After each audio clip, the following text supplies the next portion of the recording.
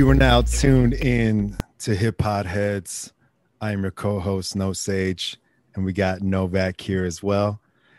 A podcast on where we talk about our favorite hip hop moments, revisiting some of our classic hip hop moments indeed. And yeah, I mean, Novak, you came up with we got to talk about the Wu-Tang style. The Wu-Tang Clan. I know we definitely probably have to revisit this subject because there's just, so much to talk about with them, I would imagine, just their influence, their, the film culture, the samples, just the whole movement in general, the logo, obviously. Yeah. What up? Yeah, the logo, the impact on culture, the Right. movies, it's a lifestyle, to be honest with you. It's like, I know the first time I heard him in high school, man, I think the first time I heard a Method Man track, and you listening to it and trying to find inspiration. And then I remember the track he did with Shaq, No Hook. Yes. I was just like, who is this guy? And then, before, then you had the Clan was dropping videos on probably show our age right now, BET and stuff like that, and MTV, Yep. man. Those videos were like monumental, man. I mean, they showed a picture of New York we never saw before. If you go back to Nas and everybody else, the Clan was just a totally different beast at that point.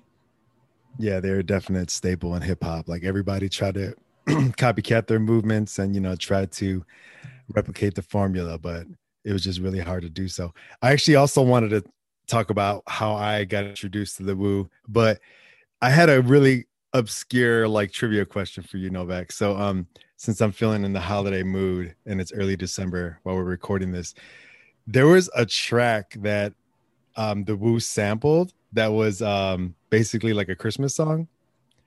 It was on Iron Flag. I don't know if you remember the track or even what it was called. Iron Flag track, Wu-Tang track. You got to tell me this one because I'm trying to think what Christmas song could this be, because I keep seeing Samurai chopping off heads and stuff like that, so I'm trying to understand what Christmas song they sample. Is that cold outside? It's close. It's close. There's definitely something about the code, but basically, the song is called Dashin', and they were essentially sampling Jingle Bells. Now it's not obvious, but if you listen to it, you can catch on, and even the hook basically.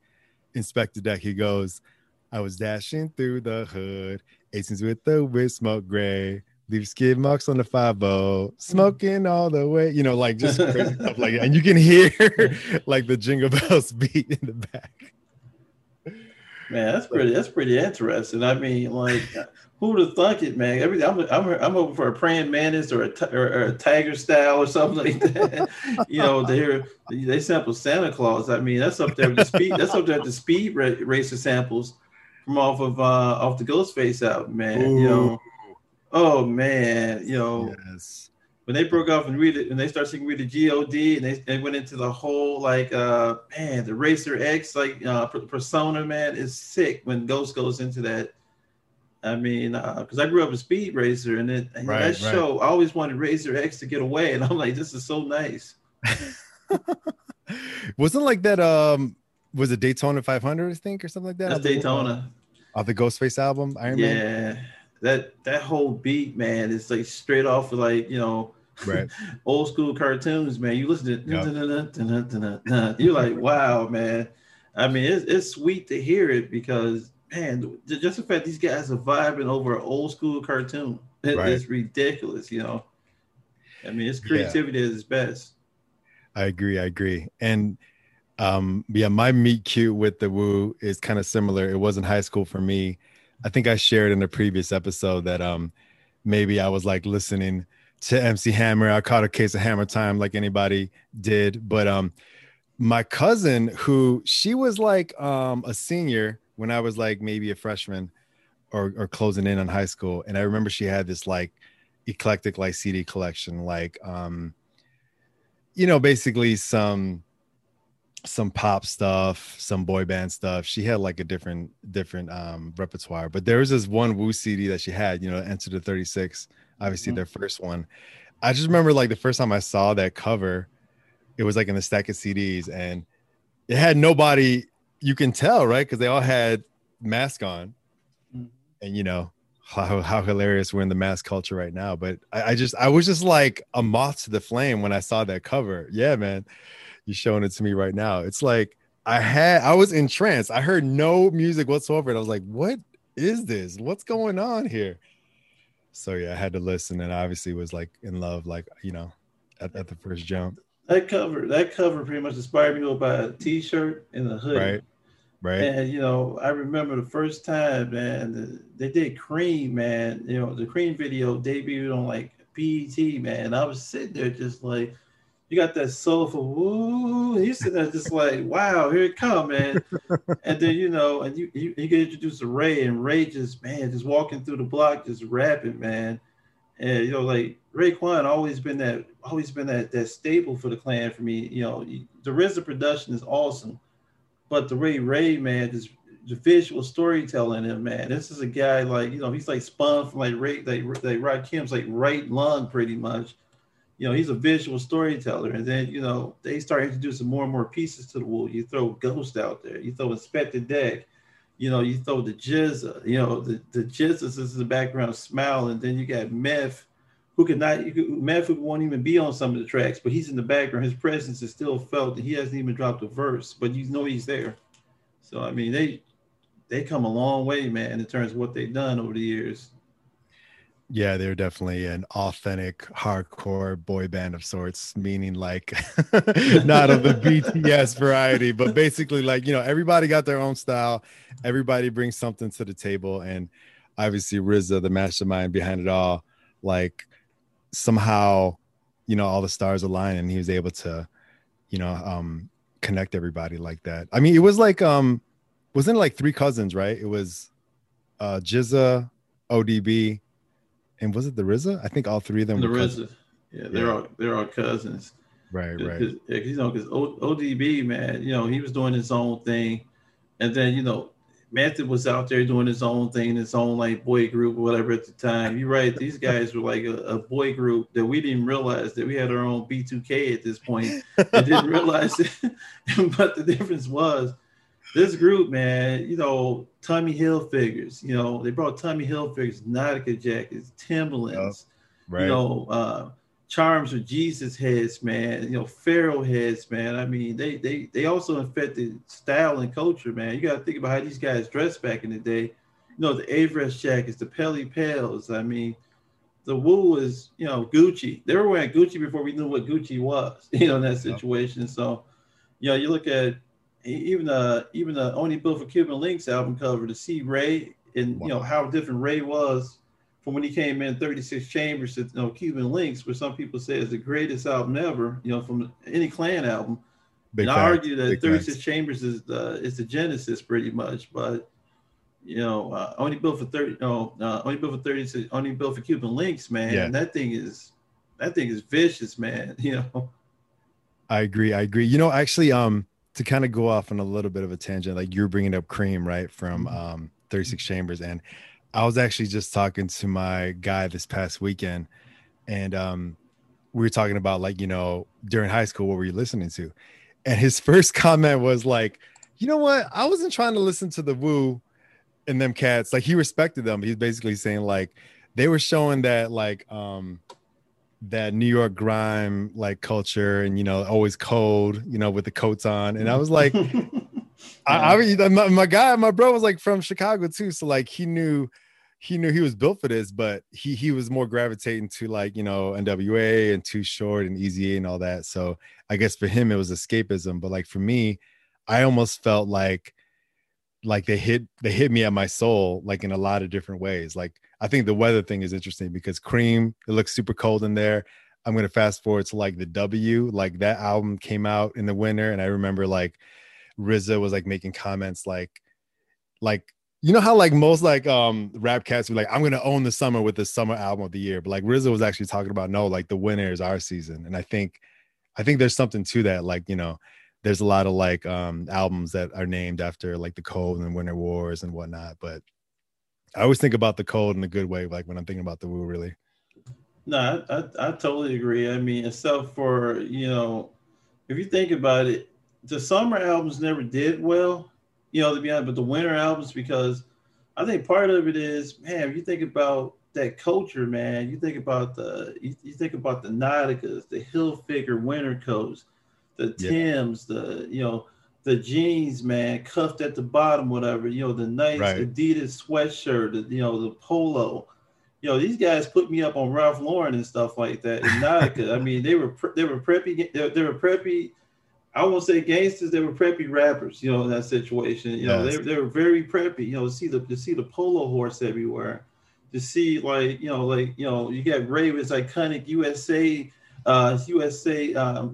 Hilfiger shirt on over there. I mean, they were doing it big, man. And then, you think about they also, you think about the fangs, you think about the teeth culture with them.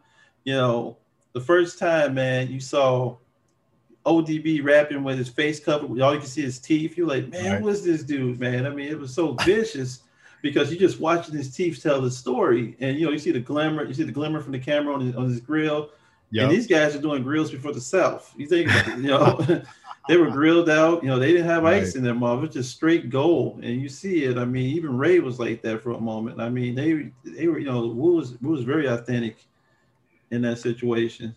You bring up a lot of like clothing brands, and I think almost like they almost built like a mythos behind a lot of that too. It wasn't just wearing it for the sake of wearing it. I mean, obviously, you're gonna wear, what the streets is talking about and what they're watching for. But I mean, talk about Ghostface, like him being Pretty Tony. He is always like decked out in, the lavish robe or the heavy ass And the golden Wallabies. the Wallabies. Wasn't he? I remember I saw him like on a live IG earlier this year. I think he was talking about like I think they were they like dipping the Wallabies, like they were like bringing this to their custom guy Mm-hmm. before it got cheap, because I think whatever his connect was, they were shipping it and it was like authentic, but then eventually it got cheap and he had to go a different route.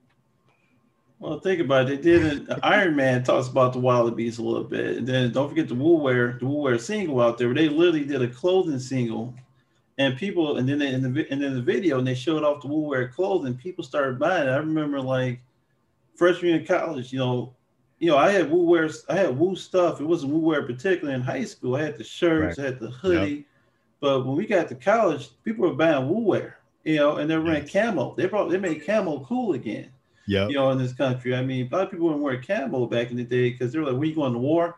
Nah, these guys, wool shirt, camo, and some Tims or whatever shoes you want. You were good to go at that point. I mean, I've seen them in concert a few times, and man, I can Right. tell you, a Wu concert, it's a sports event. To be honest with you. Yes. Yeah. Yeah. I totally agree. I saw them at the House of Blues. I think as a whole clan after ODB passed. So every member was I there. was there.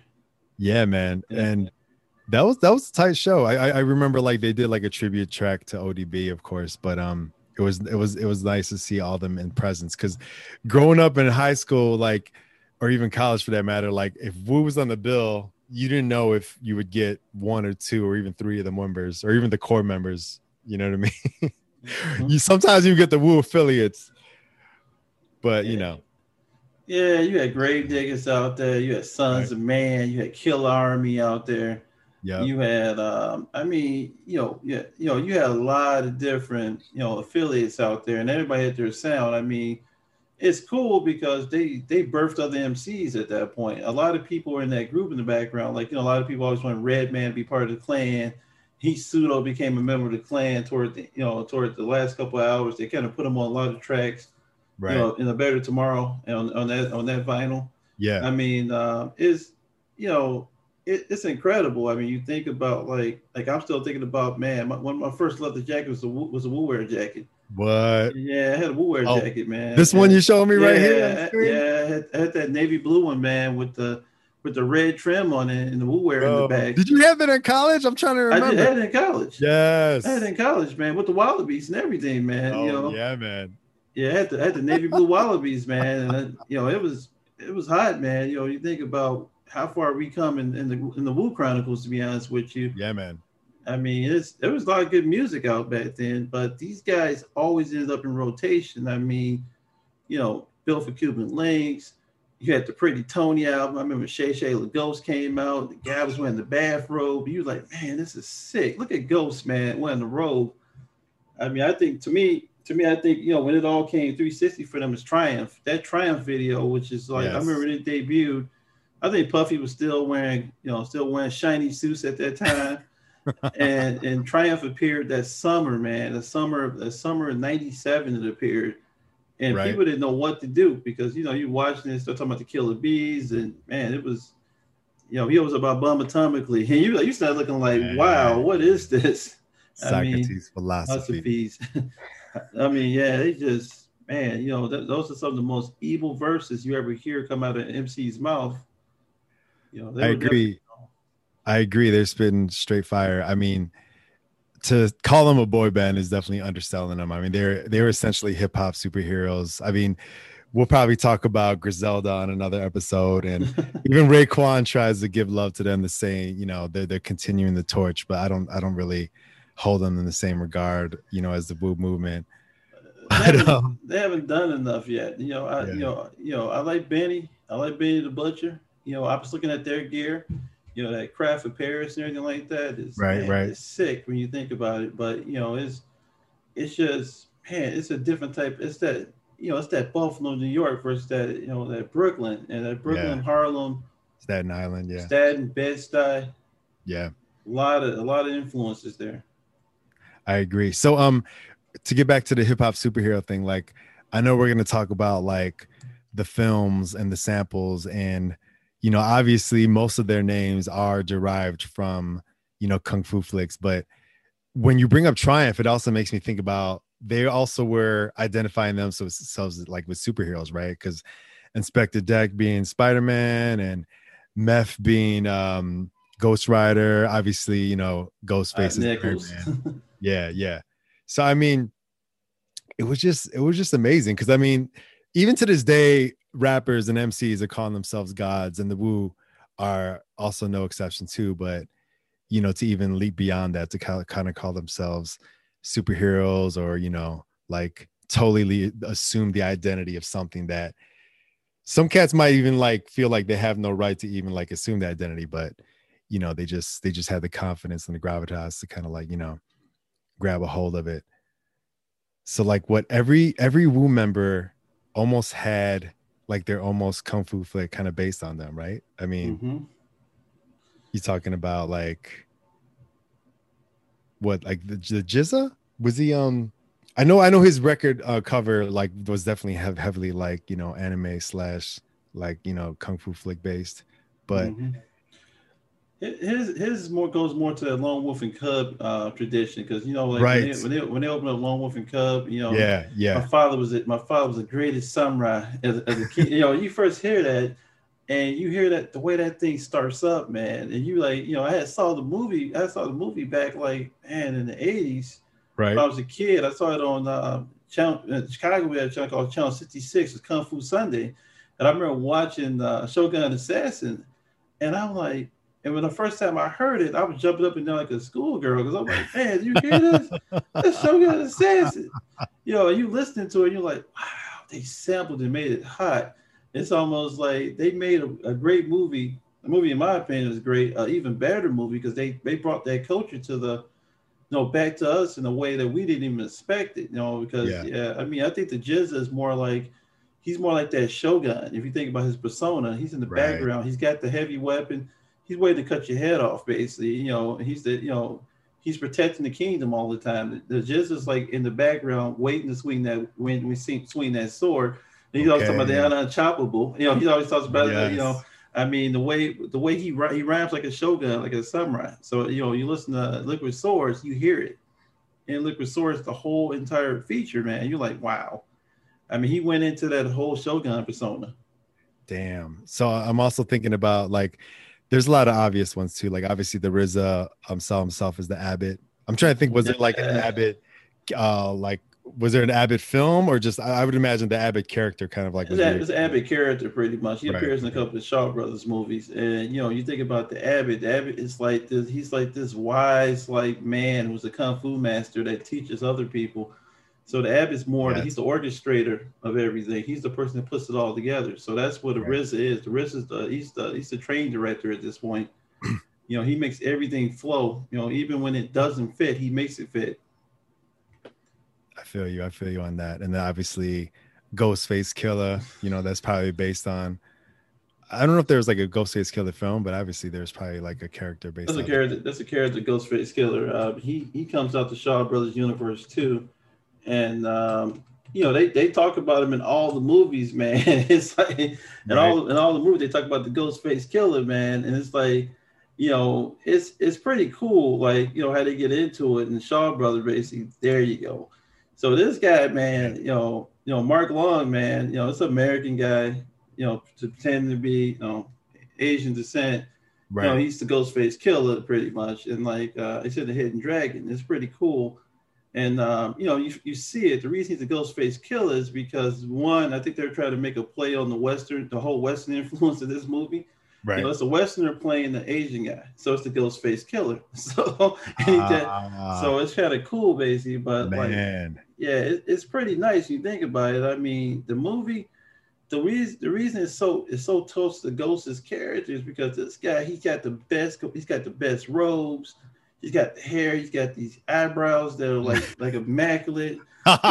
He stares at you in the pictures, man. It's like, and then he's got all the ladies, and he's always smiling like Ghost. You think about that. Yes. So the guy is pure comedy, pretty much. So I mean, Ghostface is one of those artists. He can't almost take himself serious because he's having a good time with it in that situation. He You surely know, is. and you know that's why the Ghostface Killer fits him so good. I mean, you know, he fits in really well with that persona. Speaking of personas, so like obviously everyone knows, or most people know about the mythology about him keeping the mask on for a minute, like, you know, just like performing, not even showing his face, Mm-hmm. you know. Shout out to like MF Doom and all them cats for sure that, you know, actually continue with the persona. But like, you know, Tony Stark's Pretty Tony, he's not going to be masked up. He held it up for a bit, but he admitted, like, you know, he needed to take it off, and for obvious reasons, because, you know, he definitely is a show and tell type of guy. Definitely Mr. Fancy for sure. Never to be outdone. My wife constantly jokes, like, every time you see Ghostface, he has to be like immaculate with the clothes. Like, he's got to come correct. He's not gonna come he's not gonna come bummy as hell. You know, he's gonna come like hood rich. Yeah, I know the Versace bathrobe. You know, you think he's got the wallabies that have been dipped 4 different ways. I mean, you know, I remember he had the golden arm. He Yeah. had the eagle pretty much on the hawk Yes. pretty much on the golden arm. Right, I right. mean, the jewelry game was always sick. You right with the mask and stuff, man. You know, it's like, and then he's got that new look as he got older in life. He's got that evil uncle look, man, right now. Where he's like staring at you with the beard and everything, you know, and he's like looking at you like, I know something you don't know. And so, Yep. I mean, yeah, Ghost is legendary, man. I still remember on Supreme Clientele, man. Woo! He just went off on Supreme Clientele. A lot of Oh, people don't appreciate Supreme dude, Clientele. bro. I know I want to revisit. I want to come back to the Wu films and the Shaw Brothers and all that, but like the Supreme Mm-hmm. Clientele album, that was a monumental thing for me for Wu, because obviously, you know, Wu Tang Forever, that's an important touchstone, Mm-hmm. and every clan member had their own album.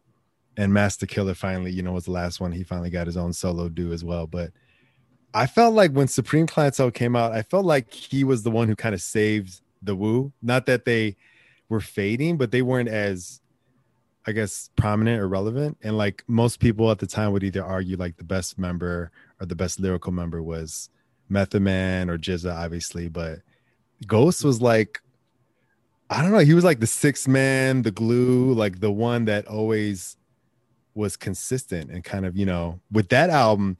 I also like, going off a little tangent, like I think every Wu member had at least one classic album that can be Mm-hmm. argued as a classic, but Ghostface had more than one. And obviously, you know, the Iron Man and the Supreme Clientele, you know, are the ones that I'm thinking about. But Well, you could even throw Pretty Tony into that a little bit. I mean, yeah, yeah, because I mean, Pretty Tony's different, but Supreme Clientele is man, it's vicious. You know, he was on a mission there. I mean, you know, it's I say Ghost got got at least two classics right now. Right, right, You know, the RZA, if you want to count Bobby Digital, right. and Bobby Digital is like, man, you His know, alter ego. it's different. I remember when I first heard domestic violence on the Bobby Oh Digital. man, dude. I was That was like, like before Eminem, you know, like yeah, him days, bro. he was stand before stand. You think about it. Oh I mean, shit. angry RZA at that point. Taking me back. Dude, like there was never a Bobby Digital album, but there was so much mythos behind that album. And I thought that album was great, by the way. Mm-hmm. Like obviously there was some, I think, music videos he shot and he was all decked out in his Bobby Digital gear. And again, looking like a superhero, like a Wu created superhero. But Mm-hmm.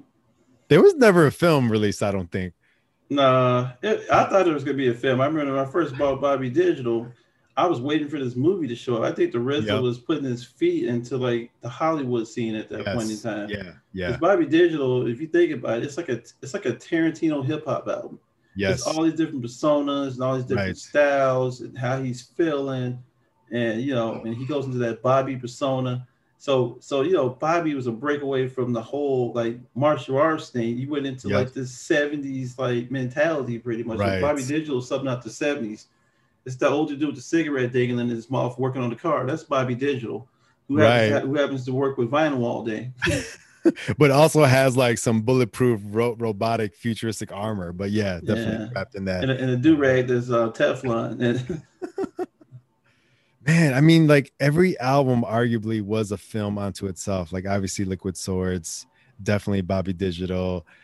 I mean, you talk about Only Built for Cuban Links. That's definitely my favorite Wu album of all time. And that album right there, there was like Wu karate flick like samples, but the more dominating like mythos behind that was obviously the Wu Gambinos. And like, you know, like obviously every rapper at some point acts like they're in the mafia, but I felt like they they have so much imagery that you know you believe them when they're saying it. Like it doesn't feel like it's an act. It doesn't feel like it's a trend.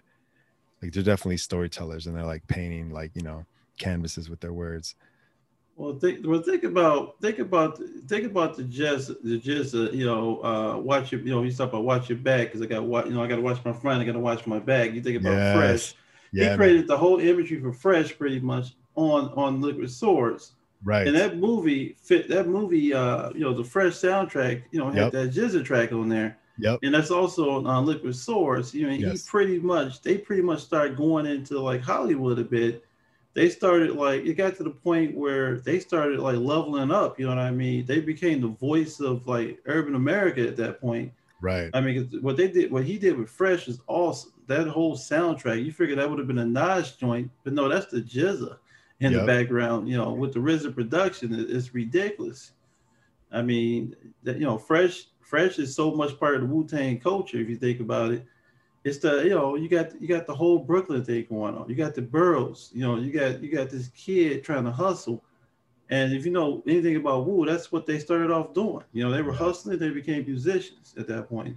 Dude, man, like you're going through all my hip hop imagery and memories. Like I actually nicknamed one of my cousins Fresh just because I felt like he was the youngest one in our crew. And I felt like, you know, you got to watch out for him because he would pull a fresh on us if we weren't, you know, if we weren't paying attention to him. But I think even like to go off on another bit of a tangent, I think there was a sample from that movie that Big Punisher used for one of his films. And Uh, oh no, I'm sorry, one of his albums from well, Capital Punishment. yeah, So I mean, yeah, I mean, I think what you're saying is like dead on. It's like not only were they leading the culture and they were part of it, but they were definitely like the voice of the culture for sure. You know, as far as hip hop goes. yeah. You could Capital. You're right. Capital Punishment has a lot. It's got that New York like '90s vibe to it. Then it Yep. goes into the millennium. Right. But that's also the influence what you get from the Ghosts. You get Yes. from, Fat Joe got a lot of Yep. his influence from their style. Oh, for sure. Dunn Cartagena. If you look at Dunn Cartagena, you're thinking Ghostface almost to a certain level, because the persona, like, man, Tony, the Tony persona, man. If you think about it, Right. I mean, you can see a lot of influence on all different boroughs, man. You see the guys Timberlands, then you see the jeans, you see the button ups, you see the chains and everything like that. I mean, the Wu pretty much was like the blueprint for a lot of these rappers, man. A lot of these groups. Look at Terror Squad. Terror Squad. If there's no Wu, is there a Terror Squad? Probably not at this point. No, definitely not. Yeah. So yeah, I mean, like, to kind of circle back on some of the other unsung heroes, like Inspector Deck and You God and Master Killer, like I think those were all like solo films too, like in the karate film hmm universe too, right? Oh, I agree. I agree. I mean, you got the man's golden arms, and you think about Right, that, and right, right. then you got Master Killer is one of the assassins from one of the movies. Then you get Yep. into Inspector Deck. That persona. I've seen that in a couple of movies. Like every movie's got that guy. He's like one step ahead of everybody. He's not he's not the main character out there, but he's in the background doing stuff. You know what I mean? Inspector Deck, to me, the most underrated Wu member, Yes. because he's like glue. It's Yep. like he's that person you throw something at it sticks to the wall. You throw it at some people, it falls off the wall. Like Method's role was Method's more like he's a visual artist. He's one of those artists that you put Clifford out there, you let him rap, ladies go crazy. You got Capadonna. You forgot about Capadonna in the background. Oh, thank you, thank you, You got Cap in the background. I still remember what they did with Ice Cream. man. And you think, like, you got Method just doing a hook, and then Capadonna comes out of nowhere in that video and steals the video. And you might, I wonder what you thought stole that video, but man, his flow was just infectious on that one. Oh, you talking about Cap? Yeah, Cap, man. Bro, man, I mean, like, real talk, like one of my close guys that I collaborate on music with, he clowns Capadonna nonstop, Mm-hmm. and he's not the biggest woo head like I am, but Mm-hmm. I definitely disagree. Like, I feel like Capadonna, not only were both of his albums really great, I mean, he's had a whole bunch of other ones too, but the first two I thought were really solid. But I thought them welcoming him as an official member, like Mm-hmm. that spoke volumes to like what he was, how much, how worthy he was of the Wu family, so to speak. Well, he solidified on Ice Cream. He came on Yeah. Ice Cream, and don't forget, like, he's on the Ghostface album. That Right. chemistry with him and Ghost is incredible, because these guys, him and Ghost, they got these two personas. Yes. They want to be ladies man, at the same time they want to be the God MC on every track. And you listen to this, and then or then you go from God MC, ladies man, to I'm telling the street story. Hmm. Like, I mean, you get into that, and you also get into how Kappa works with Ray. It's really cool Right. how they plug with each other. Him and Ray they got really nice chemistry. No, So agreed. Yeah. Like obviously Kappa's in the front of the Iron Man album, mm-hmm. and the Winter Wars song off that uh, album was also yeah, like on the what was that soundtrack? Don't Be a Menace to don't be South a Central. menace. Yeah. Juice in the Hood. Yeah, yeah. That song, like that verse, I saw Capadonna actually perform, and that was like his final like drop the mic moment whenever he would bust out that verse from Winter Wars. Mm-hmm. But yeah, I just feel like he's definitely the essence of the Wu too. Like a lot of them have kind of gone on to bigger and better things. Whether you got method acting and RZA, obviously just leveling up in Hollywood all in general. But like, Mm-hmm. yeah, Capadonna is definitely one of the members that's definitely I don't know if modest is the right word, but still in probably like the same type of strife and struggle that the Wu was kind of coming up on. Yeah, you think about what he represented. He represented that Wallaby culture too, because he Yeah. was, on that Iron Man couple, man, when they're dipping the Wallabies, and you're like, how do I get these shoes and these colors? You're looking at the album cover. I mean, he made that whole thing cool. I mean, the guy had a knit hat on. He had on he had on a Tommy Hilfiger jacket. Right. He was a big Tommy addict. You Yep. think Yep. about it, For and sure. they just held it down. I mean, with these guys, you're talking like that's the jean shorts and Air Force One universe. and they make Air Force Ones cool again and Dunks. You know, these guys were ahead of their time, you know, big time in terms of fashion and everything. I would say like Kappa's that sleeper beast in the group. Yep. He did a lot of work in the background. And you know, I think he probably helped a lot of guys write and finish their verses because the way he cut the Winter Wars, man, that was a surgical attack. You know, he started off the knife and he just took the knife and he took it through, and that beat is sick. It's like a 360. That beat is almost, it's got that assassination like feel to it. Yes. They're coming to kill you. That's what that's Man. like. Yeah. Man, yeah. And to kind of come back again to the, you know, the kung fu like influences, like it was always grimy. It was always like not polished. I remember like there was some urban legends about like how the RZA made some of the beats in like Enter the 36 Chambers, like just purposely I don't know, like hitting like broken drums together just to get like the sound that he wanted, you know, just like it always had that like layer of dirt to it. And I'm equated to like the karate flicks that we've all seen growing up is like, by the time you got it, whether you got it wherever you got it from, because you weren't streaming it online, obviously, like it was probably not in the cleanest state by the time you got it, whether it was dubbed over or, you know, just like in pixelated quality or whatever. Yeah, it was incredible to get, like, you know, back then, you know, we're talking CDs or we're talking copies of CDs at that point. Yes. I remember, like, you know, one of the first ones I bought was Tikal. And, you know, Tikal basically, I think that was on Sony's label for Wu-Tang pretty much.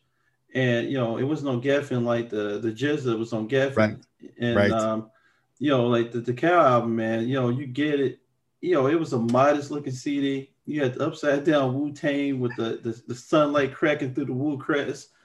Because, you know, like, I guess it fits Method. Wait, Method is the upside down member of the clan. If you think about it, he's still that dude, but his delivery is like, he's the hook master. He has the best hooks ever. You hear the guy in the background setting the scene. He's the dealer. He sets the scene, and then other guys come in and destroy you, basically, pretty much. Because you're worried about Method. You know, like Memphis Chef to me is like the one track where you saw him go, I can hold my own with these guys, and I'm just as good as them. You know, you need to recognize I'm MATHOD at this point, and you know, Chef Raekwon, man, was heating them up, but Memphis coming right back. I mean, I remember like that track was sick. Release Your Death. That's the greatest fight intro I ever seen, man. That video, you hear that going, you see somebody going to the ring, and you know, hear that chick in the background with the R&B hook they always laugh about, and she killed the R&B hook basically. You know, she's talking, they're petrified. You know, this. You know, I'm like, wow. You hear that song? I remember hearing it in basketball. You want to go out there and dunk somebody. You hear it. I mean, who had the best basketball hype music ever? You know, to be honest with you. Man. That's what's up. I'm trying to think like who was singing on Release Your Duff, if that was Raspberry, because they usually would collab with her, and she definitely was kind of like their go-to, you know, like soul singer. And she was out there, man. I think that was Raspberry. You know, but man, I mean, her style, man, was just ridiculous. Because she got that Gloria Gaynor like style. And you think about it, that's what it reminded me of. It reminded me I Will Survive, you know, with that razor's edge to it, that Carlton Fisk, you know. Yep. That's what's so nice about the Wu in that situation, is that, you know, you could feel it. Like I remember like with Method, he was trying to shock you. The more disturbing he was in pictures, you know, it'd be Method biting a blunt with fangs. you know.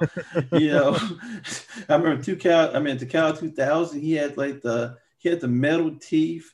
I mean, Method is one of those people. He wants to be so disturbing looking when he was a young artist. That he wants, you know, he's Tyler the Creator before Tyler the Creator. Ooh. Think about it, because Method was trying to disturb you, trying to let you know that there's something wrong, but I'm real talented, you know, and you're gonna like it or not. You know, like, man, it's one of my favorite ones, man, up there. And then you look at, I mean, you want to go down the Wu line right now. I would have to say we haven't even talked Built for Cuban Links. I mean, you get into the ooh man, you get into Man. you got cream, you got part two, the cream on that.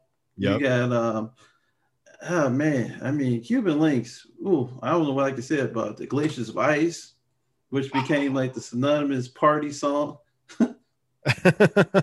There's like so many like iconic songs on that album, and not only to underline, you know, the kung fu culture, but like, you know, the Wu Gambino culture, just everything. Like when you're talking about Raspberry, I was thinking about, there was a track on there that she was kind of singing like Gloria Gaynor off of just, it didn't even seem like it was a beat. It was almost just like a sound of like a wind whooshing.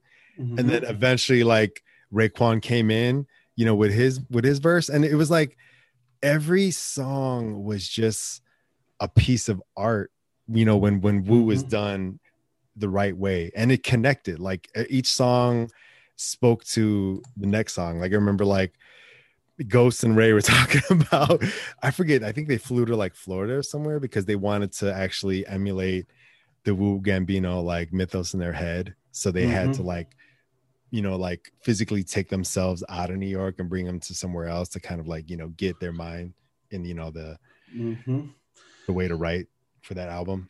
Oh, that's sick. When they talk about we gotta get away, we gotta do bigger and better things. Yeah, We gotta yeah, keep moving. As long as you keep, as long as as long as you keep the trust and love there, you keep, yep. like, the way that album, the opening track for the album, man, sets the table, pretty much for where they're going with things. I mean, that's a vicious album, and people always go like, what's so nice about it? I mean, everything about that album is sick, man. I mean, like, one article it's talking about it's a classic gangster rap album. I disagree.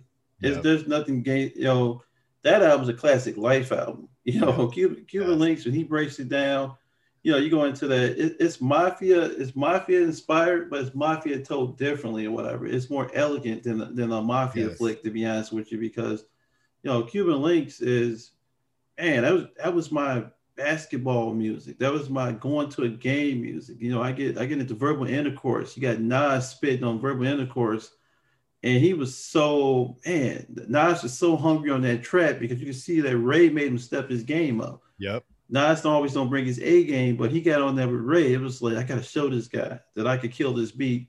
I mean, Nas verbal intercourse is one of his greatest verses ever, to be honest with you. Because he was in tune, because it take a better rapper to make you be a rapper at that point. To be honest with you.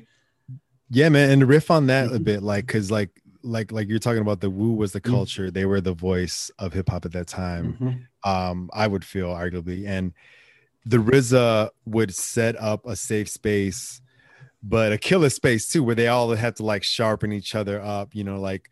Like one person would have to, like, they were talking about spitting darts, spitting verses, and one would have to like outdo the other one, but not in like a derogatory way or like a shaming way, almost like like a boxer way, right? And you have a Nas feature on that album, but they probably could have like had so many features on some of these albums at the time. But again, RZA just went back to the well. RZA was like we got a slew of MCs here, 9 or so, that can outdo anybody just because of the type of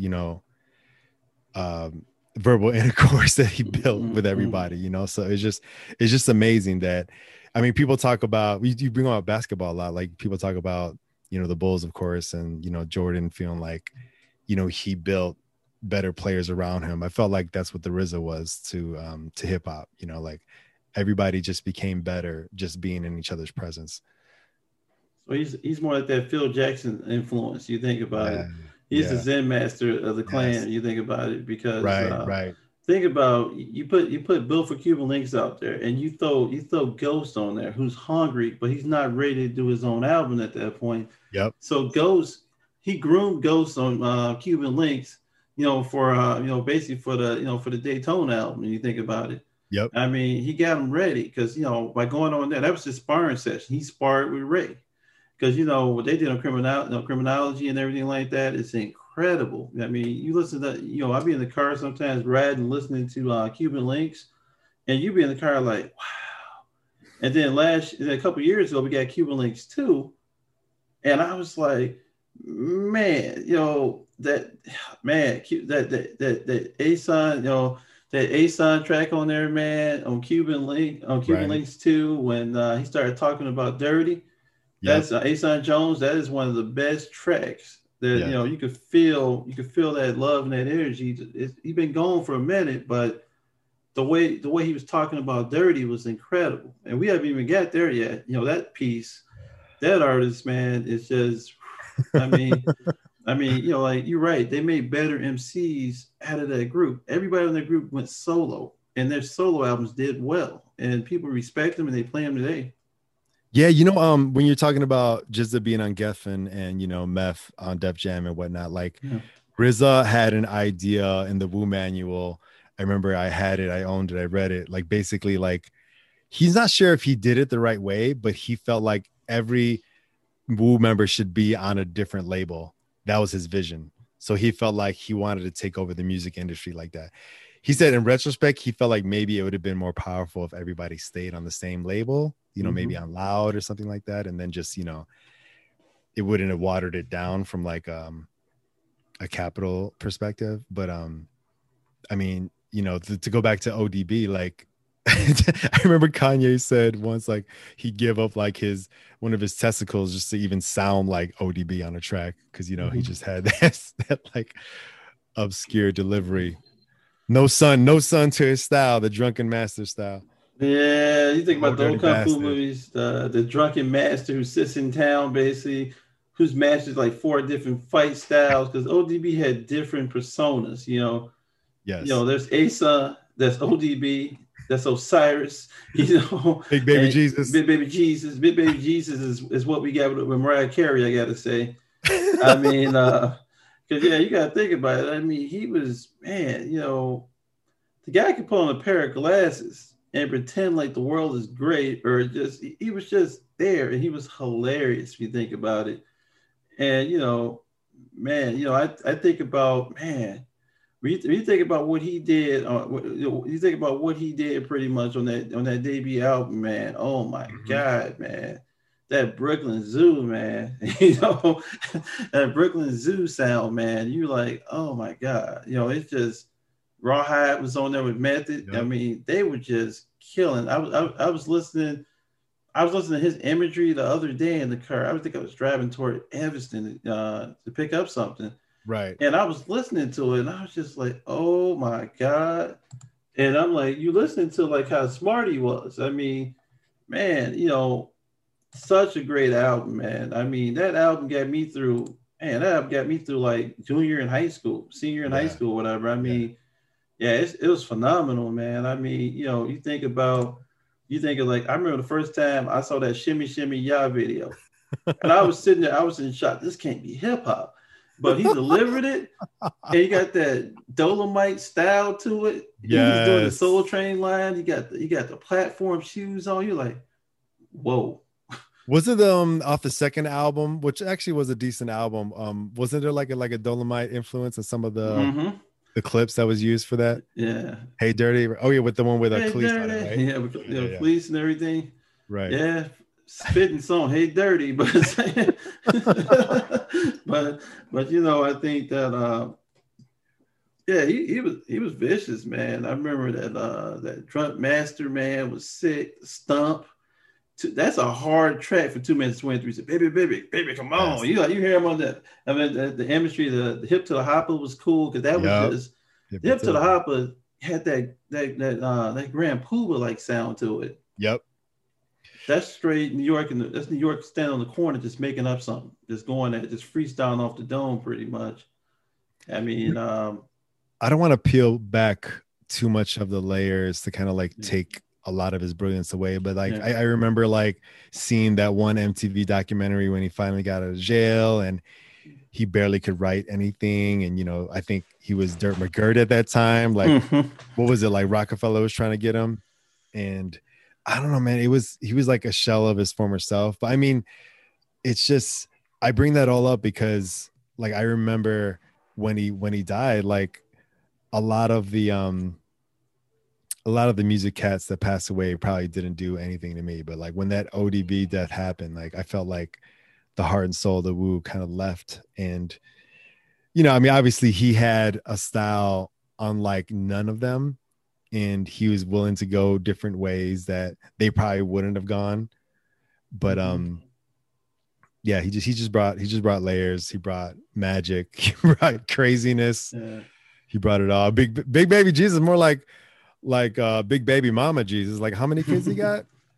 He got a squad, man. He got a team in that situation. Oh, did you see like when they were performing their last tour like a year or so ago before COVID? Like, I think his son was actually imitating ODB in like a dope way too. Like some of the shows that they were doing. I forget. He was spot on with it, basically. Yeah, I mean, it's like it's always been interesting because, man, that album got released the day before my birthday, before my 16th birthday. Okay. And man, it's crazy when you think about it. That was like a birthday gift to myself. It came out. Yeah. I remember that came out, and I bought it the same day because I'm like, I'm buying this for my birthday. I mean, right. And an ODB, man, it's always. To me, he's always been that Aries artist. I always joke about because Why is that? I mean, it dropped on March 28th. And then you think about like they go 20 years into that album, like recently, right. 25 years of the album, they released it again on March 29th for this year. That's my birthday. They released on my birthday the re-release of 36 Chambers. They brought it back again, just like they did with Cuban Links. Is now got the purple vinyl.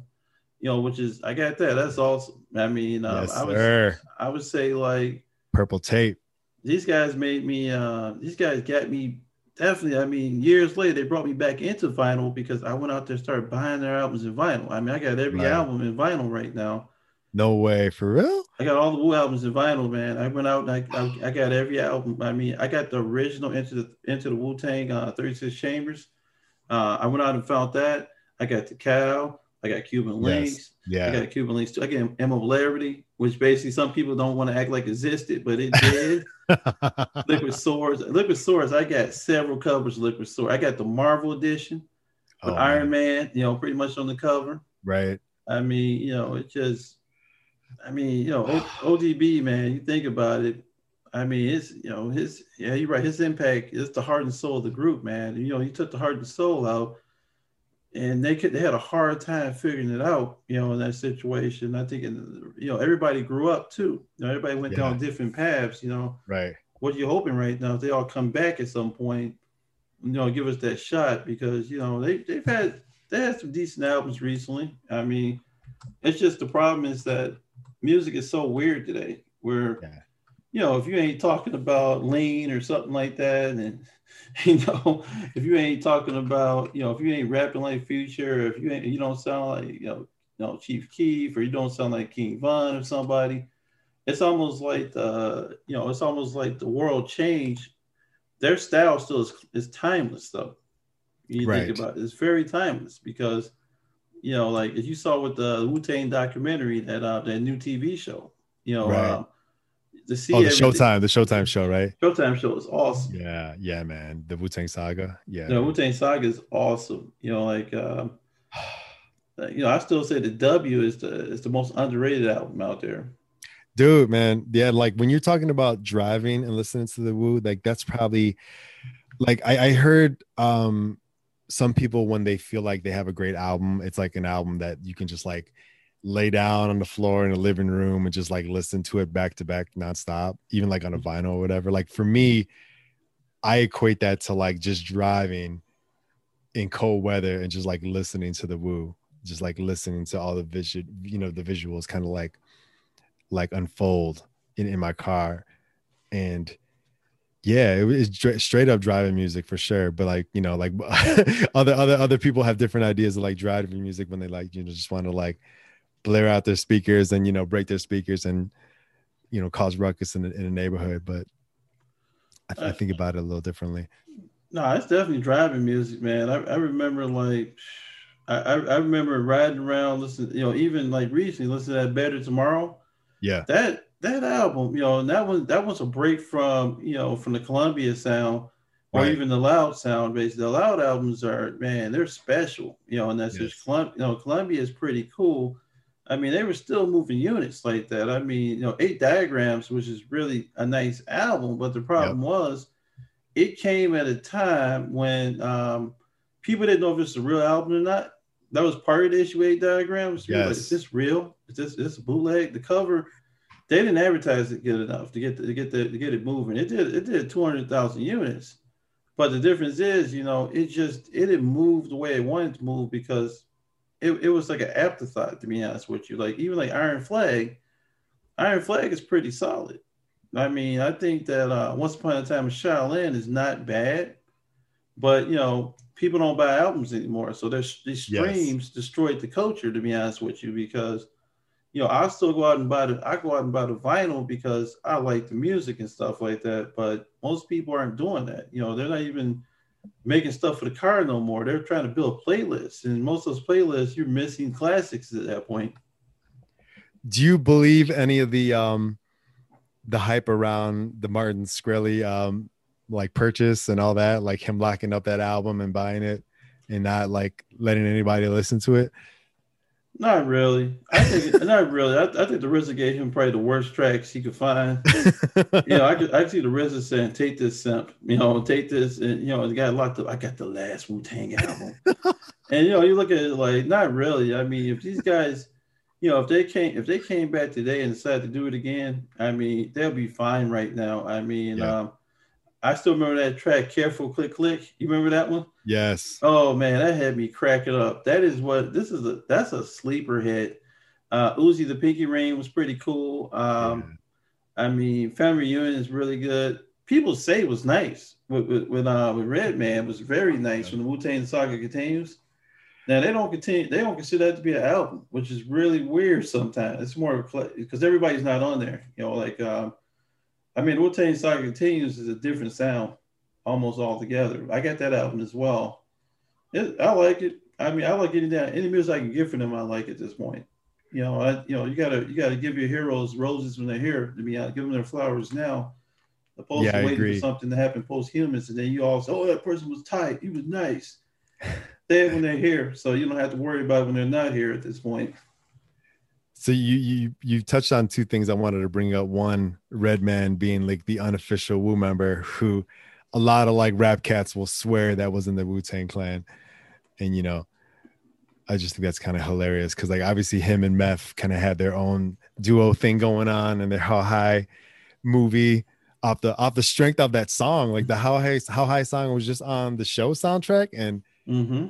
off that it just built like a whole like mythos between them two. Well, that was Method's energy, and Yeah. then Red matching it, and then the fact that Meth always high and Red's always high, and they got together and that chemistry, how high. I remember the way they were going at it on that track. That's two artists that were pretty much in their they were in their prime, on Right. that song. That's the best. Man, Method was spitting fire on the How High track. I mean, Yep. everything was clicking. You could tell they had fun with that in the studio. You could tell when an artist is really having fun in the studio. That was one of those moments you pay to be a fly on the wall to see that chemistry. They were Man. probably smoking a lot of something, probably gas at that point, according to they were doing they were doing some heavy drugs, man. But it was Right. awesome. That collaboration, you can't beat that. That situation. Yeah, man. And I think music is kind of weird like that, right? It's almost like the drug culture almost enhances the art, right? And I always think about this in my head, like with sports and drugs and people like getting steroids to like smash homers out the park. It's Mhm. not looked at the same way, but it's kind of weird like how a different like money making machine is like almost welcomes welcomes the drug use to kind of enhance the music. So you're bringing up like Saga Continues, like that's important to me because not only was I think it was like the last Wu album, but Mathematics was a executive producer on there, and he's the one who actually Mhm. came up with the Wu logo. Mhm. I mean, he. He's so far in the root of nostalgia, to be honest Yeah, with you, yeah, in the whole history. It's just that a lot of people only see the rappers, they only see the artists sometimes, but the guys behind the scenes are doing a lot of work, man. I mean, you think like mathematics, man, the logo, the production, the history, preserving the history of the group. I mean, he's really responsible for keeping everything going a lot of times. I mean, because I think the RZA mutated to a new species, and his evolution meant that his sound was evolving, and yep, as his sound evolved, I think the problem was they weren't evolving quick enough around him. right. And I think that I agree. he had to get away for a while, go out to Hollywood, hook up with Tarantino, Yep. you know, He was Kill Bill on Kill Bill, acting cameos in different movies. Man I with mean Iron that Fist. Man with Iron Fist 2. Yep. I mean, Cutthroat City. I mean, the RZA's got a very unique storytelling capability. You can see the hip hop influence in his movies because every movie's got this really nice soundtrack, this nice visual story. I mean, the RZA tells really good stories. You could tell that when they were writing these tracks and they were working on music in the studio, like you said before, they were sharpening their tools. And this one the whole time had this visual thing going on. He wanted to be more visual than the rapper, which is cool because he's taking Wu to different heights right now. If you think Yep. about it, he's taking their imagery to the height of storytelling right now. And you hope that it does a 360 one day where he brings them back into the fold. He's out in Hollywood. People would pay to hear these stories, or people would pay to let these guys tell stories to different people from the neighborhood and stuff like that. It'd Bro. be incredible at this point. Tell us Man. about the guy at the bodega. Tell us about the Yo, weed man. Tell us about that dude. robbery, that you can talk about. So I've had this thought in my head for years, and I know I'm probably not the only one too, but before the Hamilton Fandemonium came out, like I almost felt like it would be like super awesome if somehow can like RZA can make some type of live, like almost like Broadway-esque performance of the Wu. And I would almost imagine it kind of similar to the Wu Tang video game, where it like almost mhm. unveiled everybody piece by piece and just kind of like broke everybody apart and showed you the storytelling.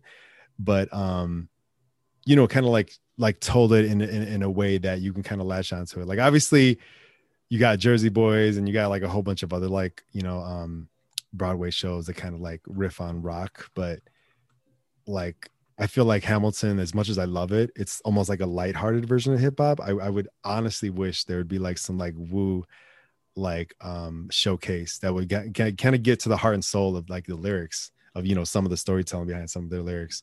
You could do that. You could do that, to be honest with you. I mean, they did that a little bit. I don't know if you remember the movie Volcano High.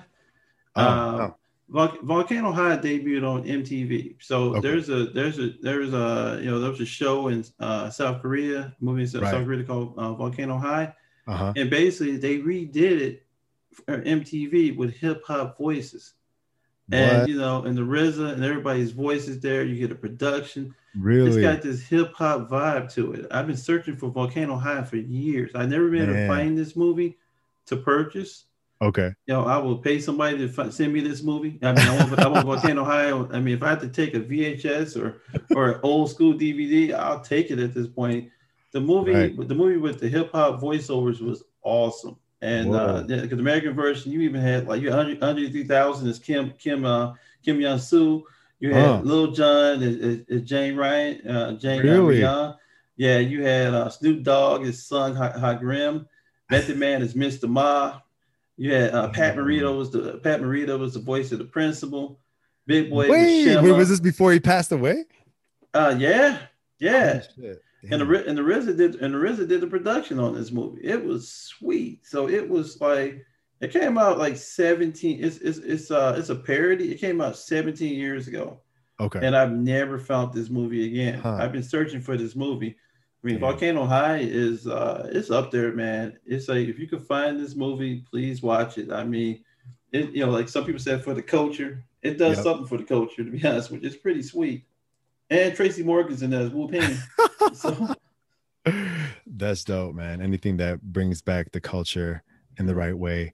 I also wanted to kind of briefly mention like the unsung heroes of the Wu. Obviously, we talked about You God, Golden Arms, and Master Killer. Like the two things I was thinking about with You God was one, I brought the video game, right? I remember like the lead track of the Wu-Tang video game was the probably the best song on his album. His album was decent, you know, his solo album. And then Master Killer, what was it? I was so happy when his No Set Date album finally came out. I really enjoyed it. But what is it? I think he's related to, what is it? I think Nat King and Marvin Gaye, like somewhere in his lineage.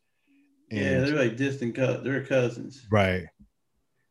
He always has that like I don't know, like I know like Jizza brings like the ominous presence, but I feel like sometimes Master Killer kind of he kind of brings like the weight to it too sometimes with his delivery when he shows up. I feel like I mean, yeah, it's his delivery, it's his time is impeccable. yeah. He's one of those artists where he wastes his turn and he just goes out there and fires Yes. pretty much. Right. I right. mean, he's not boisterous like Method and Ray have to step to the front real quick.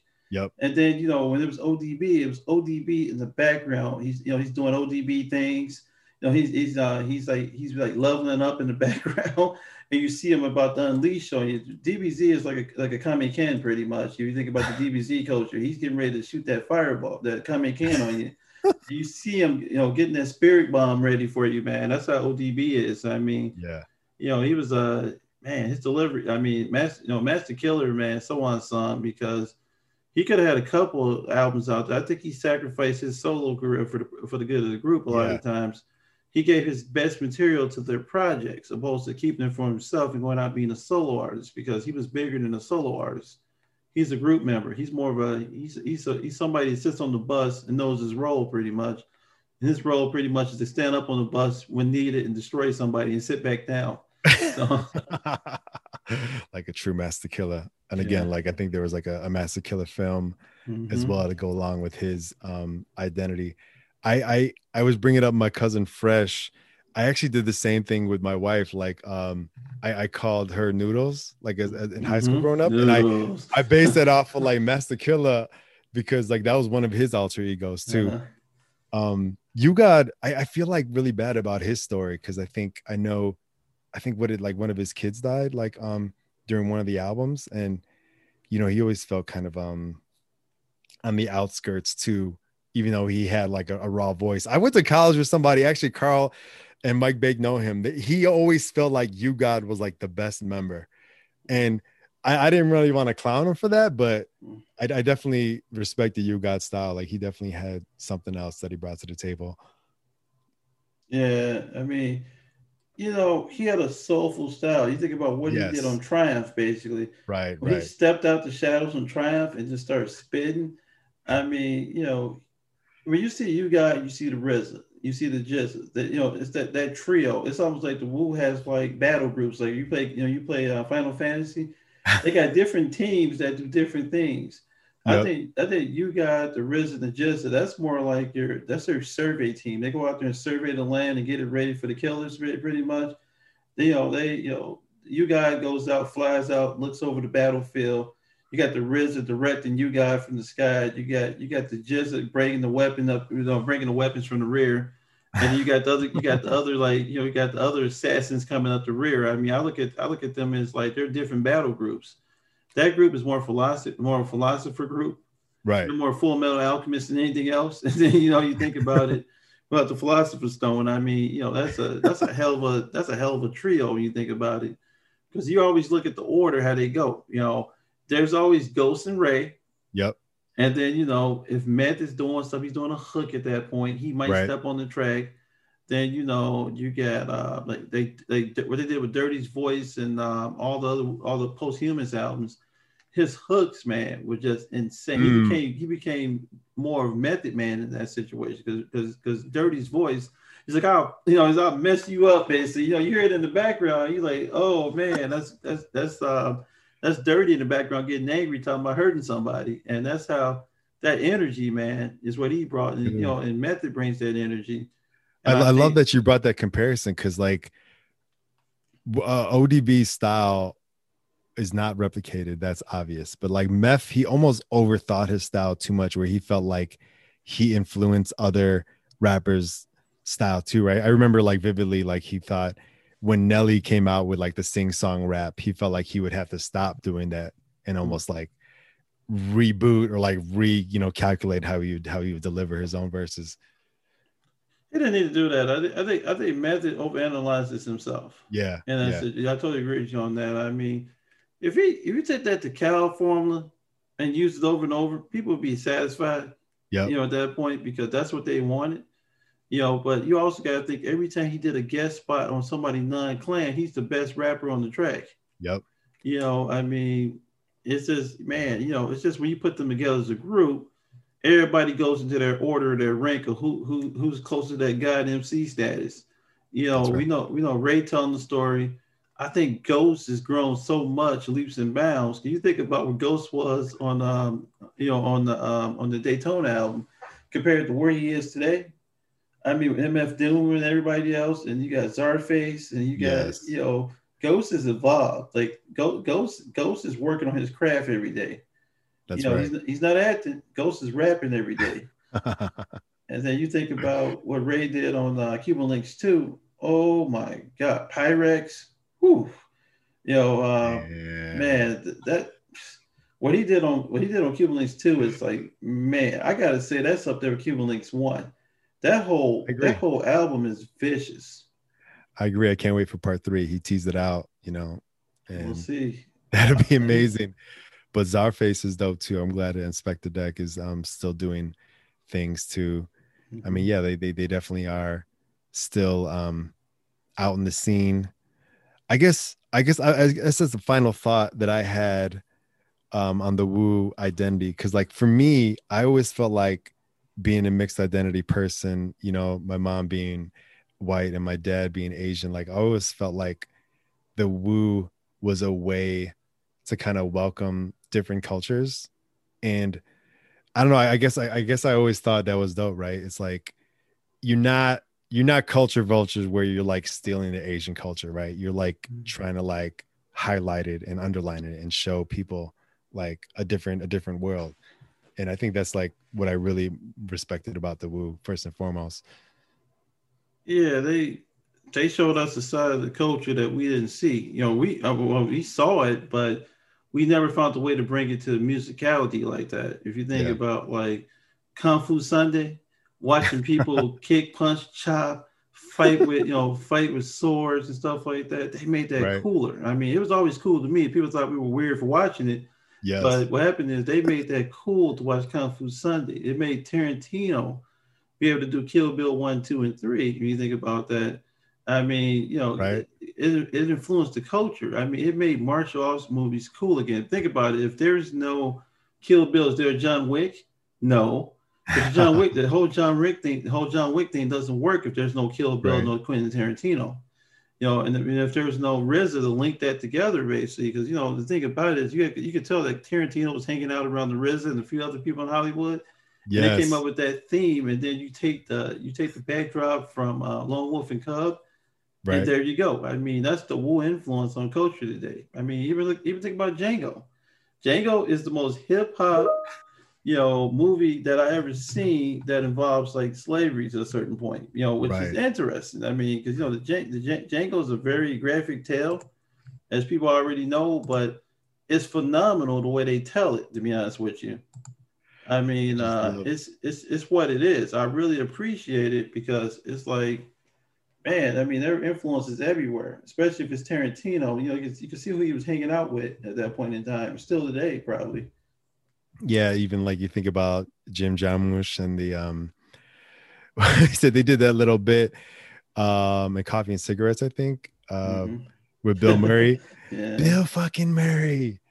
Um yeah, man. I mean, I also love that Hollywood is kind of protective of the Wu-Tang too. Like the Showtime series is awesome. I can't wait for the next chapter, the next season. But It's yeah, I gonna, mean, it's gonna be a pretty awesome experience. I mean, I want another album. I I want do another too. album. I want a RZA produced album, 100%. Ooh. I kill for that right now. I think hip hop needs it at this point because is I think I think right now, we're at a weird place in hip hop because you think about the last 12 months. Yeah. I mean, you lose Nipsey. That happened. Some Yep. people say Nipsey is like one of the greatest rappers ever. I don't necessarily agree with that. I think he was profound on the culture. Right. I think he was a great businessman. I think as a rapper, we didn't get the best of him as a rapper. I wish we could have got more time with him. It's the same thing with Big and Pac. You True. know, we'll say that Biggie's the greatest ever to some levels, but he only gave us 2 albums. I miss Big. You miss Pac in that situation. You miss Nip in that regard. Yep. You just wish that, man, artists got to do what these guys are doing. They got to age gracefully and make more music at this point. Yeah, and yeah. if we did get another Wu-Tang album, it would be welcomed. Like, Mm-hmm. I remember in the 90s, like you brought up Terror Squad, and I wish they went the distance. Obviously, Flip Mode Squad was able to pull through, and at least Busta was able to have an ODB cameo on that last album, which was amazing. Yeah. And even like you talk about like Dungeon Family, like I felt like that was the most Wu like group ready to like just like thrive, and we only got like one Dungeon Family album, right? So I mean, Mm-hmm. it's Well, just think about Witch Doctor and all of them. ATL SWAT.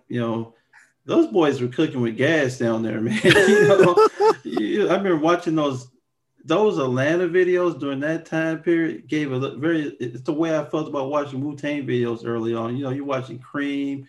Yep. I mean, you watching Ice Cream. These guys riding around on a Wu truck with selling ice cream cones and chicks wearing shirts, Pekin Rican and stuff like that. You're like, this visual is nuts right now.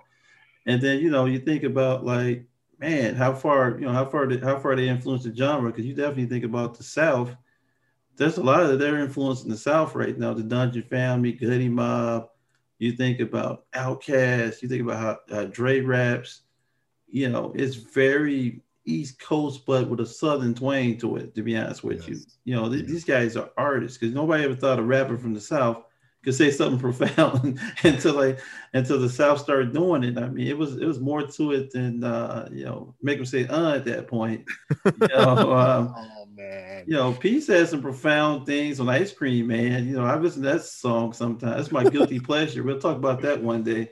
Oh yeah, that's gonna be the next episode, bro. Guilty pleasures for sure. To the Ice Cream, man, and you're like, yeah, man. Wow, this is really interesting. What was that like Tank in like every video? But the one I remember is like, it was probably the Make Him Say video was like in the basketball court, and the Tank just showed up. The Tank just showed up, yeah. I was like, where does the No Limit Tank come from? Where did he get this thing from? Oh. And they're actually shooting T-shirts out the Tank and stuff. I'm like, wow.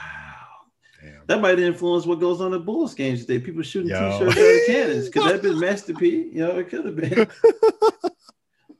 And that was at a time where you couldn't show a gun at a hip hop like video. And okay, I'm gonna bring a tank then. I'll bring a whole tank and ride it through an MTV. I thought there was certain missiles in the booty videos. They only came on 11 o'clock. Baby Got Back came on 11 o'clock every night at the Headbangers Ball. And I'm like, okay, Headbangers Ball, Sir Mix-a-Lot, here it go. I just listened to Aerosmith for like 20 minutes and whatever else they were playing pretty much. And right. Yeah, man, The Cure, and here it comes. Yeah, that's it. Yeah. I mean, yeah, these guys have been awesome for hip hop. I mean, they gave us a lot of good memories, a lot of good concerts, a lot of good experiences, stuff that you can't replicate this stuff, man. I mean, these guys did great work, and they still got more great work to do. You can't wait. Yeah. The Wu-Tang saga continues. And we haven't even got to the other parts of the saga. That's how much content these guys got right now. It's incredible. Yeah, definitely. We might step back in the booth and do a Shaw Brothers just Wu-Tang show. People will love that show. Basically, you start talking about Shaw Brothers is send us a royalty when we get done with that show. we just sold 17 movies for you guys. Thank you. Man, bro, it goes deep. It goes deep with the Wu-Tang forever, right? Yeah, forever. Cool. Well, I guess, on that note, I guess we appreciate y'all listening. check out more Hip Hop Heads episodes coming up with more features, talking with some of our other close comrades about some of our favorite hip hop moments. And follow us on Spotify, rate, review on Apple Podcasts so we can reach some more listeners. And we appreciate y'all listening.